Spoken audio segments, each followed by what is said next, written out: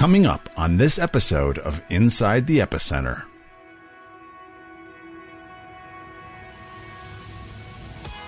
Is the United States of America really going to go to war with Russia and risk the possibility of an escalation to nuclear war for a country that it doesn't have a formal treaty with? And I think if you asked most Americans, there'd be a sense, no, I don't think we should do it, even though it seems so horrible.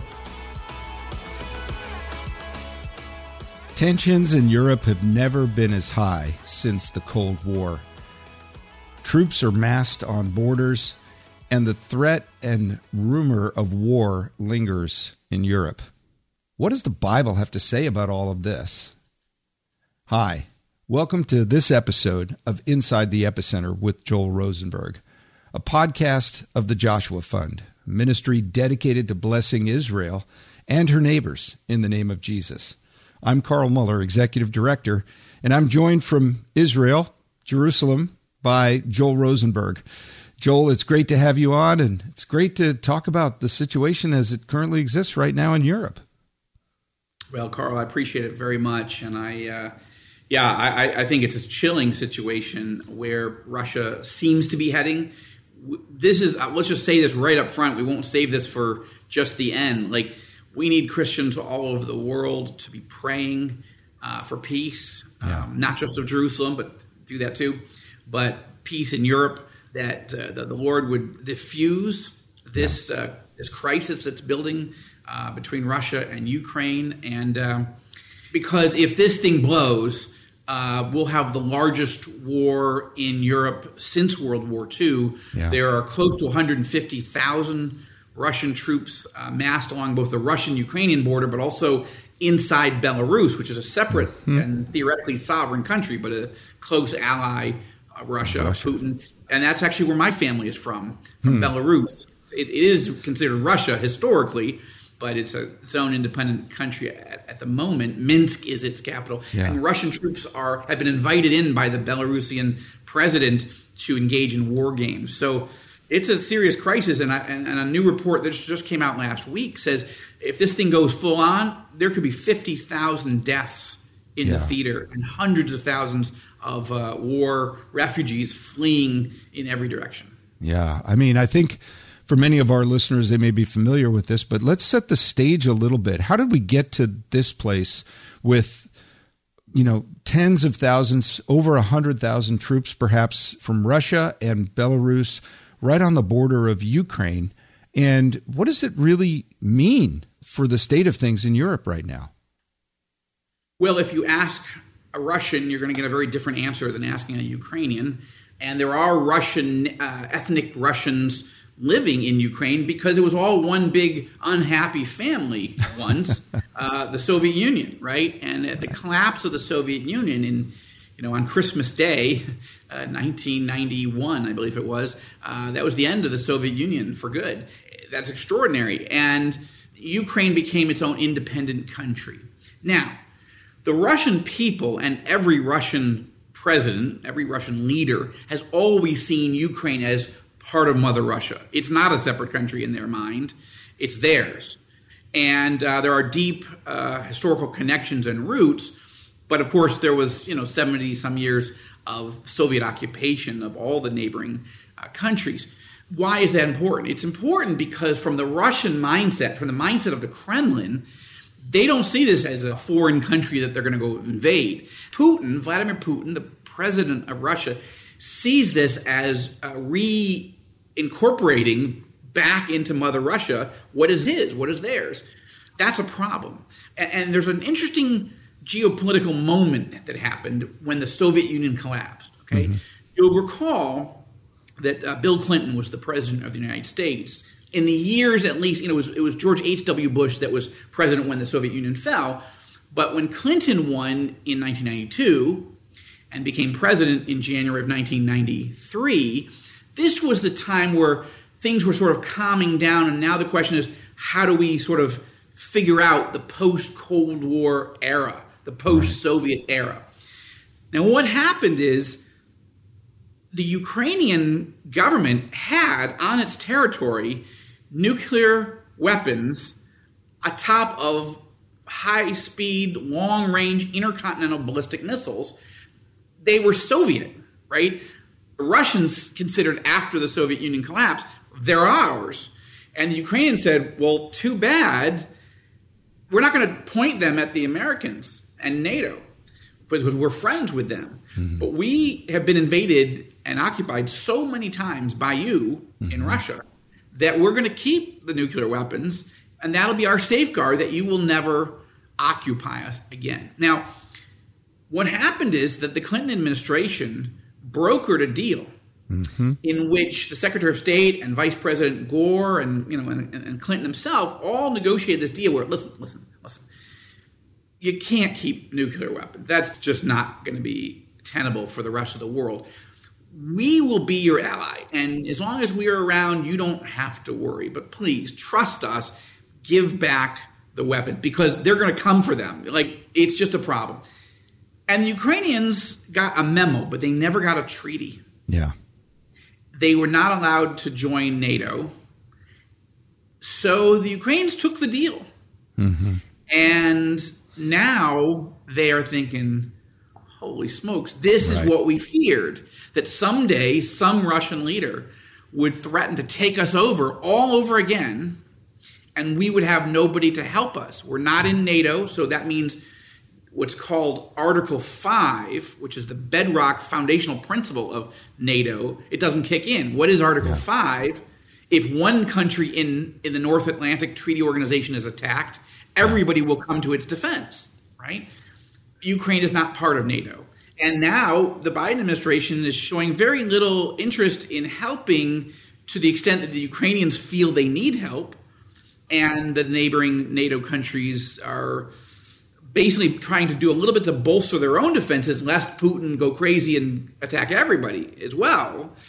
But that's the situation that we're in. And again, I'm not trying to make a partisan point. I'm just trying to say, why does Putin feel tempted that this is the moment to go get the prize for which every Russian longs?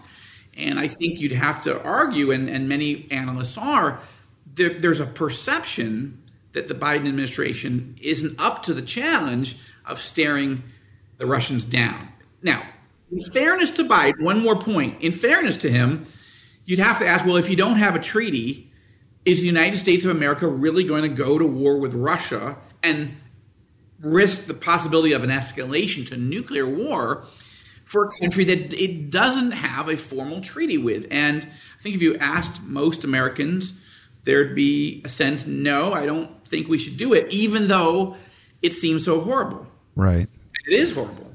It is horrible. And I think we'll connect the dots from that point up. But it's fascinating to look at the longer history of Ukraine and Russia relations like this. I mean, at least in the 20th and 21st centuries, you and I have both had the opportunity in previous lives to be in Ukraine and to be in Russia and to have conversations with people on the ground there. And I'd love to get your take on some of this. You know, I had a conversation a few weeks back, as we were talking before, with a pastor in Ukraine who runs an orphanage there. Happened to be here in the U.S., and he was explaining the situation that they face right now in his part of the Ukraine. He says, you know, the kids that he has at his orphanage can look out their window and see the Russian troops in the distance, a few hundred yards, literally a few hundred yards away. And it's really a tragic situation and a very, very threatening situation. Speak to the situation of the Ukrainian people and the vulnerability that they feel right now. Especially, as you mentioned, you know, the historical promises made by prior administrations and so forth to them. Right.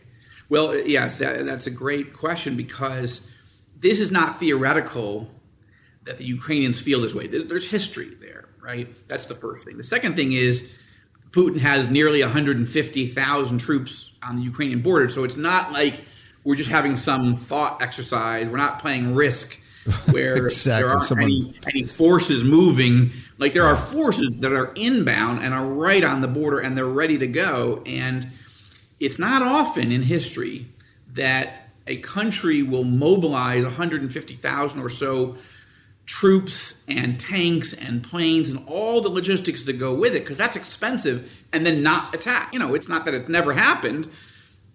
But that's the biggest risk. We saw this in 1990. In the summer of 1990, Saddam Hussein moved a massive amount of troops and tanks and other artillery and other logistical supplies right to the border of Kuwait. Now, at the time, I had just gotten married. I just moved to Washington. I had a job at a think tank working for the senior vice president and director of research who was an expert on Russia.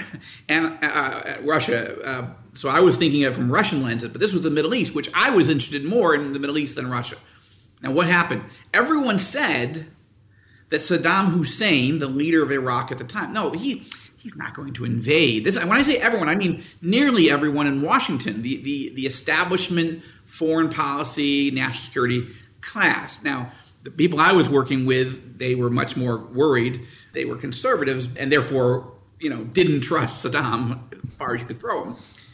But the bottom line is, most of the Washington establishment and Europe said there's not really a risk. The guy is just rattling, his saber. He's just trying to drive up the price of oil. He's trying to intimidate his neighbors so that the neighbors do what he wants. He doesn't have to invade literally. That would be insane. But he's going to get what he wants just by intimidating. And I remember thinking, wow, I don't have any letters after my name. I don't have a master's degree in this stuff. I don't have a PhD. But I'm just saying, that looks like a guy who's about to invade. I mean, call me crazy. And people did. And then, of course, on August 2nd, 1990, Saddam invaded. And literally, the U.S. ambassador wasn't even there. She had gone on vacation.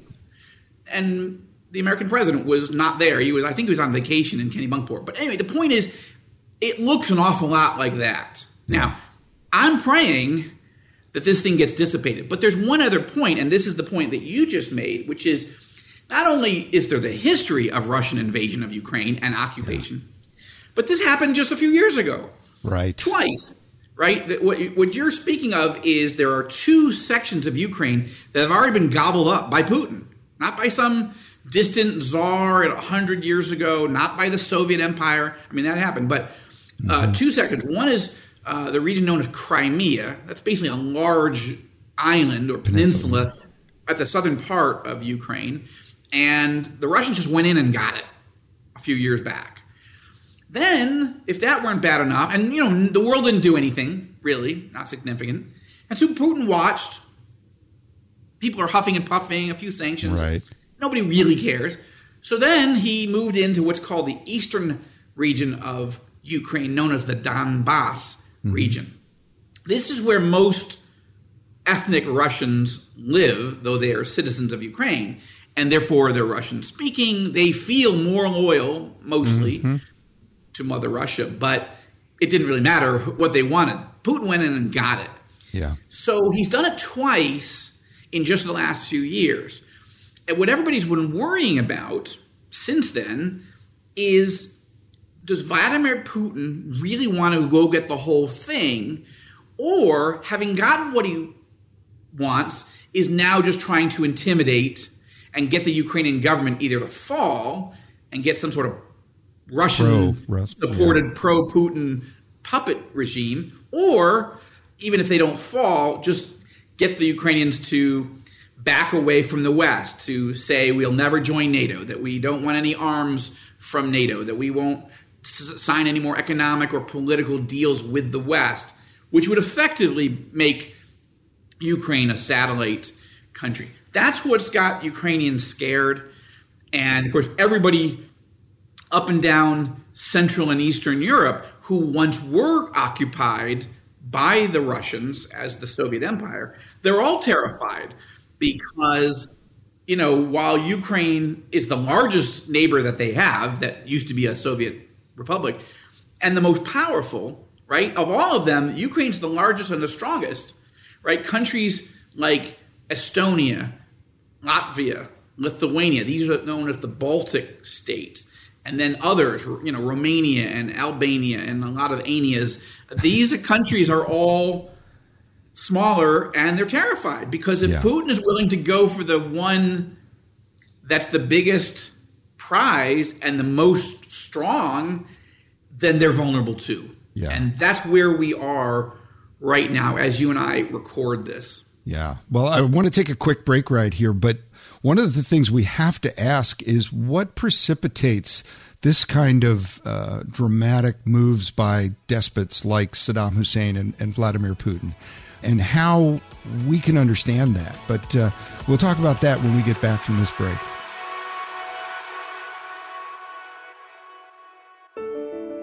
Hi, this is Joel Rosenberg. There is nothing more powerful than prayer. We serve a prayer hearing and a prayer answering God. So if you would, take a moment right now and pray for our many partners across the epicenter. Many of them regularly face persecution, harassment, and many, many difficulties. And your prayer could make a tremendous difference in the war against evils that face them. We know how the story ends. Let's pray to that end together. Joel, we're back, and you did a great way of analyzing, even 30 plus years ago, how the fall of the Soviet Union and the vacuum created there, and how the weakness of an American administration relative to making promises to Ukraine precipitated, the situation that Ukraine finds itself in now, and frankly, that we find ourselves here in the United States and in the NATO allies in.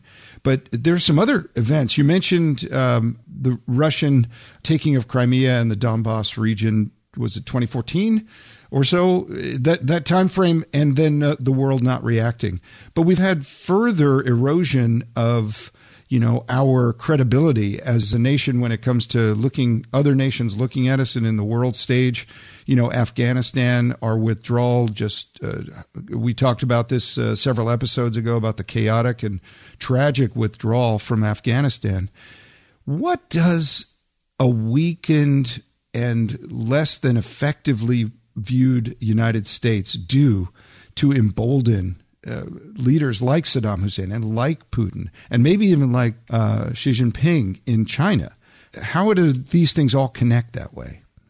It's a super question. I think it gets to the core of a lot of what I talk about when we think about what the Bible says in Ezekiel 33. It talks about the importance of being a watchman on the wall, which means that what the Lord says to the Hebrew prophet Ezekiel 2,600 years ago is he says, listen, I've appointed you to be a watchman. And so you need to be watching to see if there are threats coming, in his case to Israel, but it's an applicable point anywhere, which is if threats are coming to a country, to a family, to an individual, to the church, then those who are tasked with having the responsibility of keeping a close eye on these things and then reporting back to the church, to the nation, whatever it is, that's an enormously important responsibility, because you may not be able to stop the attack, but you certainly can't stop the attack if nobody knows it's coming,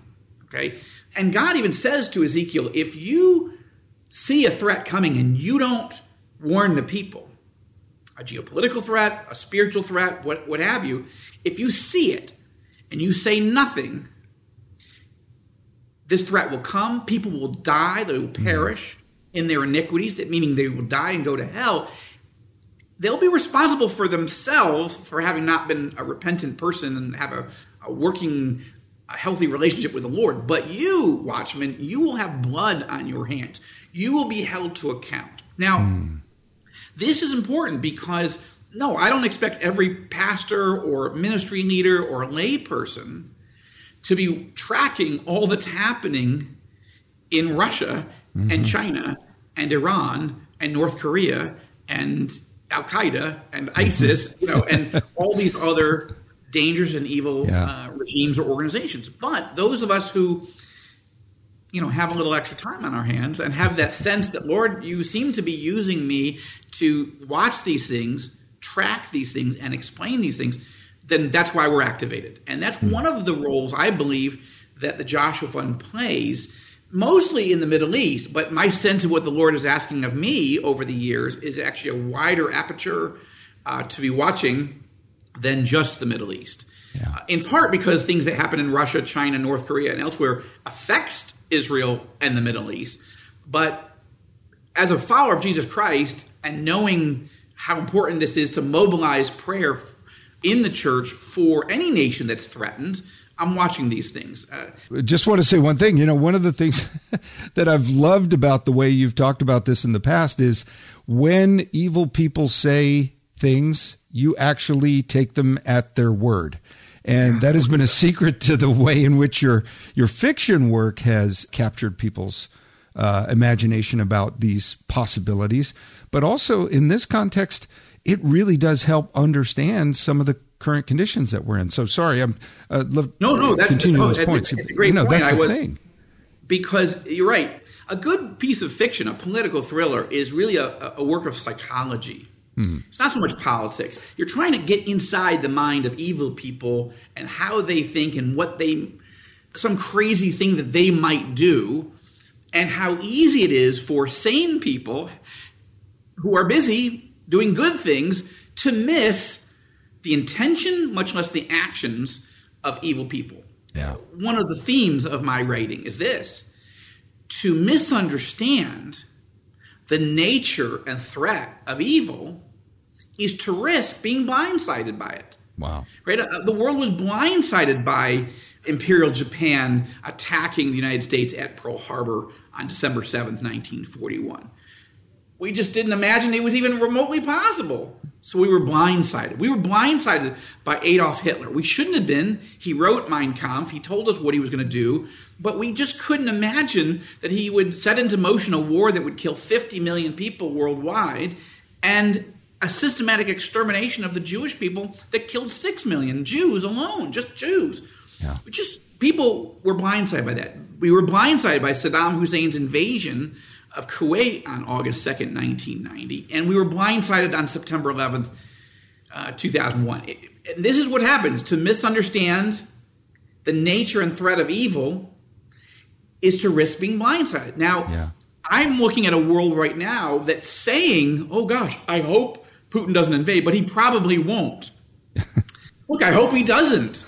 I'm not talking about wanting it to happen or predicting it will happen. I'm talking about like going to battle stations. Mm-hmm. And as you and I record this, I leave in a few days to a neighbor of Russia. I'll be in Tallinn, which is the capital of Estonia, which is one of those Baltic states that is right on the Russian border and has been invaded and occupied by the Russians, and their psyches have been seared over the last 100 years or what have you of the trauma of being enslaved by Moscow. Now, you'll recall, this is not a promotion of my novel, but just since you mentioned the novels, a few years ago I started writing a series of novels, and the first in that series was called The Kremlin Conspiracy. Mm-hmm. Now, the Kremlin Conspiracy, the basic premise is that what if a dictator in Russia, he wasn't named Putin in the book, but what if some dictator in Russia decided, listen, I could invade Estonia, Latvia, and Lithuania, and I could capture them in 96 hours. Mm-hmm. There had been a study by the Rand Corporation a few years back that said that, and I was like, wow, that's terrifying. Now, everybody would say, well, the current Russian regime, nobody would invade an actual NATO country, much less 3, because that would trigger Article 5, which would mean all of NATO, including the United States, would go to war, and now we'd be in a war with Russia, 2 nuclear-armed powers. But my premise of the novel was, what if a Russian leader thought, really? Mm-hmm. First of all, I think the American president's too weak to do it. Mm-hmm. They're really going to go defend Estonia? Most Americans can't find Estonia on a map. Mm-hmm. And if I go invade them and I capture them, maybe I only capture one, maybe just Estonia. Is NATO really going to do this? They're really going to risk nuclear war with me to get it back? Mm-hmm. If they do, then we've got the biggest war in Europe since World War II. Yeah. But if they don't, if the United States and NATO doesn't go honor Article 5, what happens? That's the end of NATO. Mm-hmm. In 96 hours, a Russian leader, in this case in real life, shifting from the novel, in real life, Vladimir Putin could invade one of these countries, own it in 96 hours, and if the United States and NATO doesn't go get it back, that's the end of NATO, because everyone will know if you get invaded by the Russians, nobody's coming to help you. Nobody's coming to help you. That premise is one of those premises that, honestly, Carl, if I had just written an op-ed in the Wall Street Journal or the Jerusalem Post or the Baltic Times or I don't know what, or given a speech somewhere in Washington, it'd be like a tree falling in the woods. Nobody would hear it. Nobody would care. But a novel captured the attention of Mike Pompeo and Pence and Vice President Pence. And I even presented the copy of the book to President Trump at the time. Now, I haven't gotten a chance to meet Biden, but that's the book I would bring. Yeah, for sure. I think the reality, Joel, is, sometimes fiction in this context can open the door to a conversation around things that could potentially happen. And one of the interesting, I liken your nonfiction and your fiction work to a revolving door where we're constantly going in and out of what's really happening with real people. And we've talked about those things in the past with real kings and real terrorist leaders and various other names and places and dates. But the fact is that when you see something that you are at the front end of, in the Bible, we called those people prophets. And I know you don't claim to be a prophet in any biblical sense. No, especially since the Joshua Fund is a nonprofit. We're a nonprofit organization.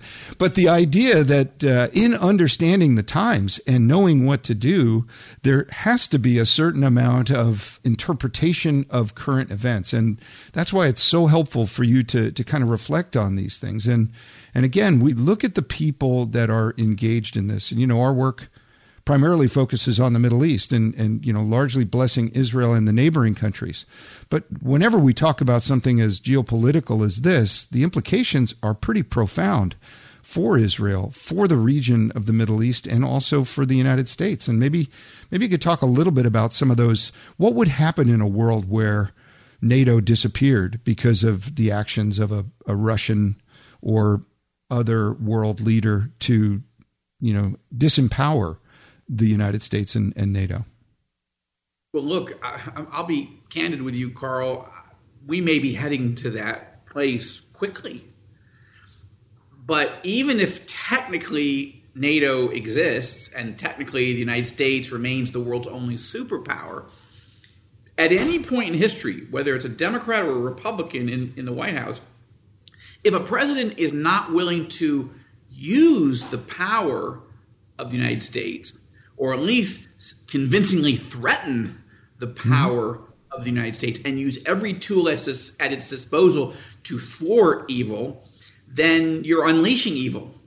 The United States has become the restrainer of evil, not all, but maybe the biggest outbursts of evil since the end of World War II.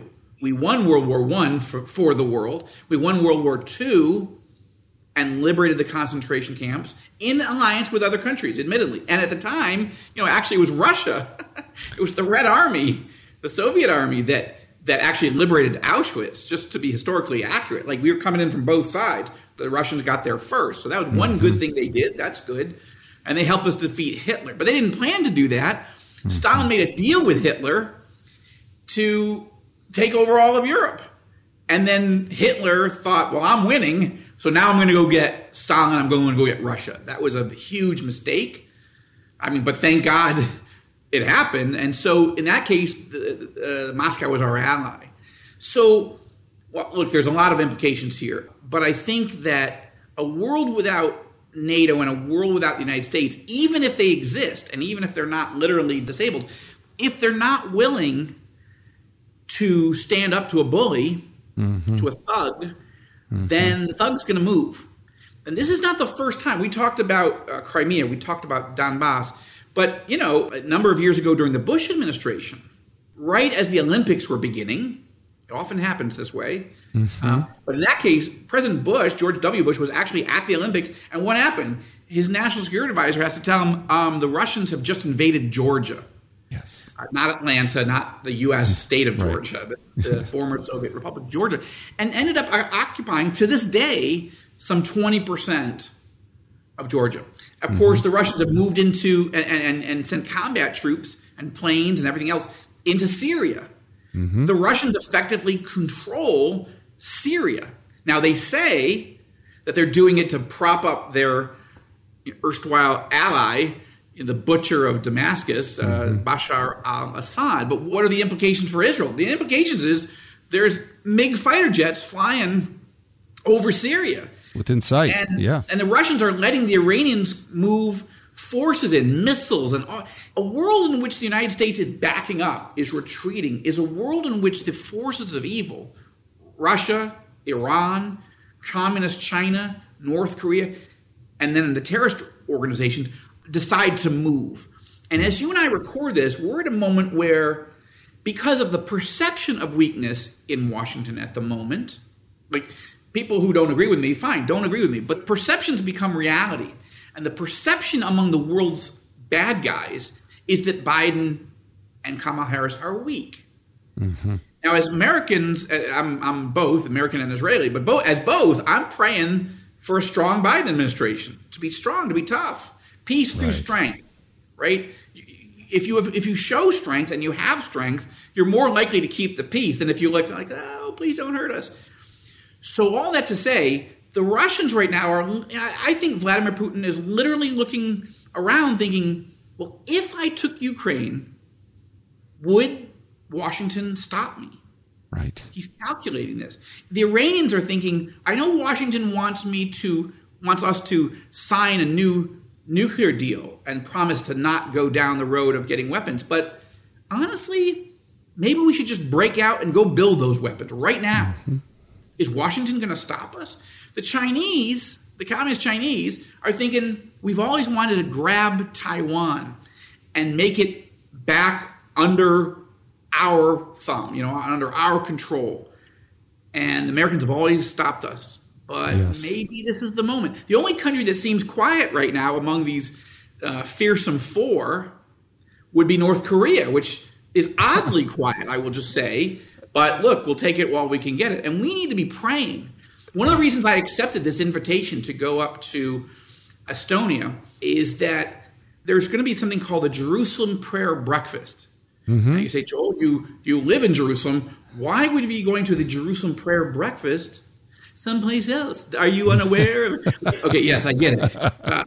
Annually, evangelicals and Jewish Israeli leaders come together and have a Jerusalem prayer breakfast here in Jerusalem to encourage the nations to be praying for Israel. And by the way, God is answering these prayers. We've talked about this on the podcast. We have 6 Arab-Israeli peace treaties now, 4 in just the last 18 months. Yes. Right? So the Abraham Accords have been a huge answer to prayer and prophecy, in my view. Now, we need to keep praying. But what's happening is Christians who love Israel in other parts of the world have been inviting the leadership of the Jerusalem prayer breakfast, hey, would you come and do like a 2 days worth of events? It's not just the breakfast. There's other sessions. So that we can sort of give a B12 shot to evangelicals and other Christians who love Israel or need to and want to understand what's going on and how do we stand with Israel. And how can we educate and persuade leaders in parliaments and palaces and so forth to stand with Israel closer. Why? Because of Genesis chapter 12, verses 1 through 3, in which there is a huge blessing that comes with blessing Israel and a curse that comes with cursing Israel.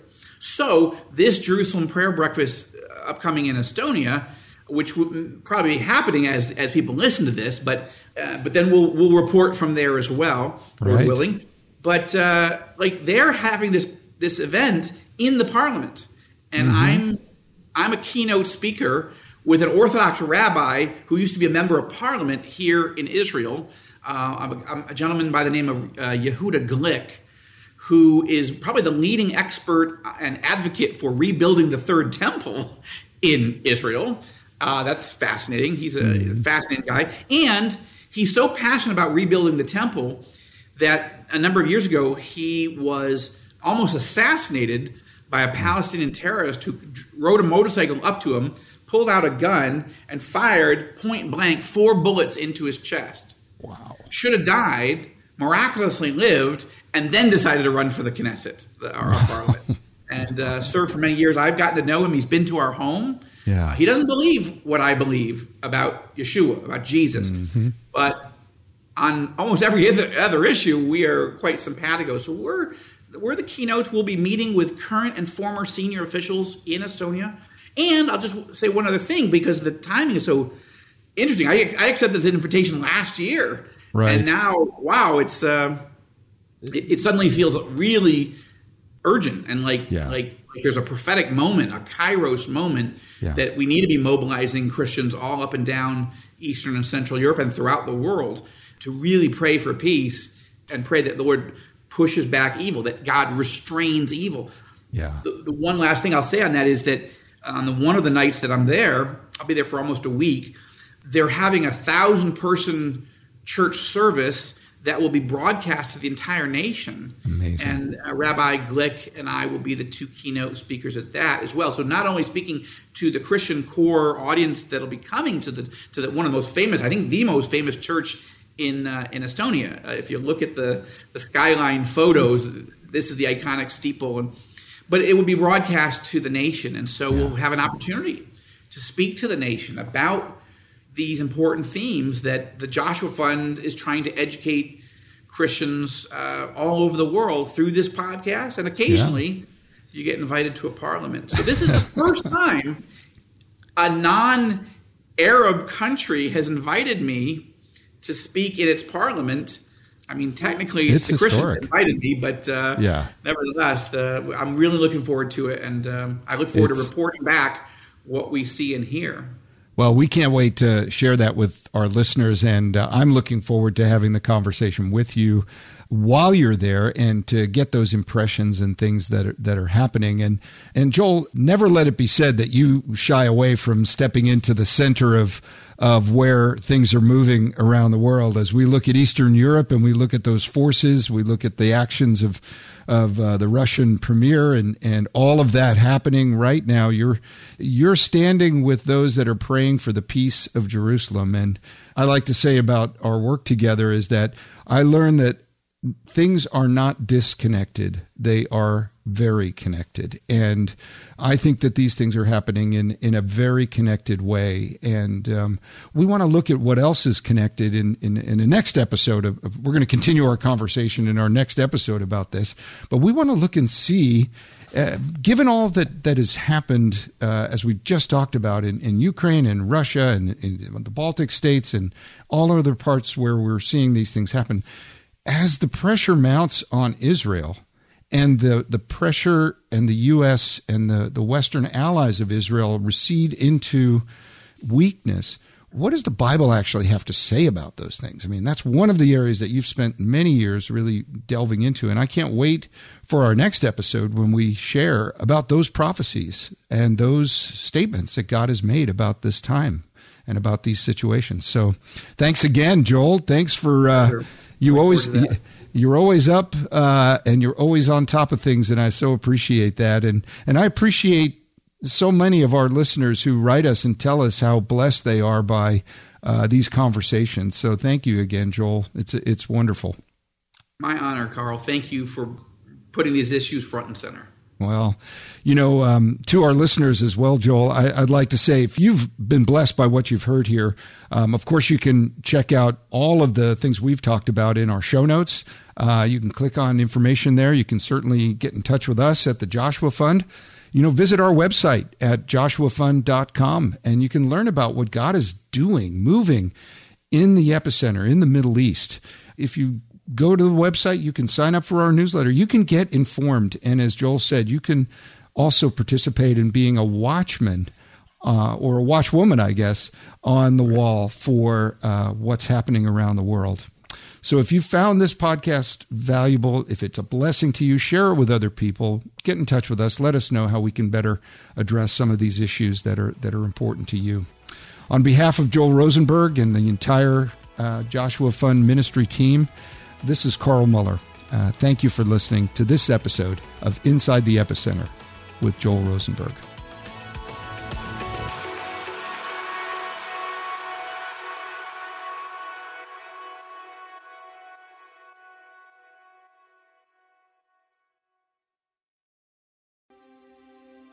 Jesus wants our fears to launch us toward faith. Then he grins and says, "Do you trust me? Because together we can do this." With Mornings with Jesus, you can start your day in a positive way. Find hope through inspirational stories and scripture. Go to lifeaudio.com or search your favorite podcast app for Mornings with Jesus. You can also download the Abide app for biblical meditations at abide.com.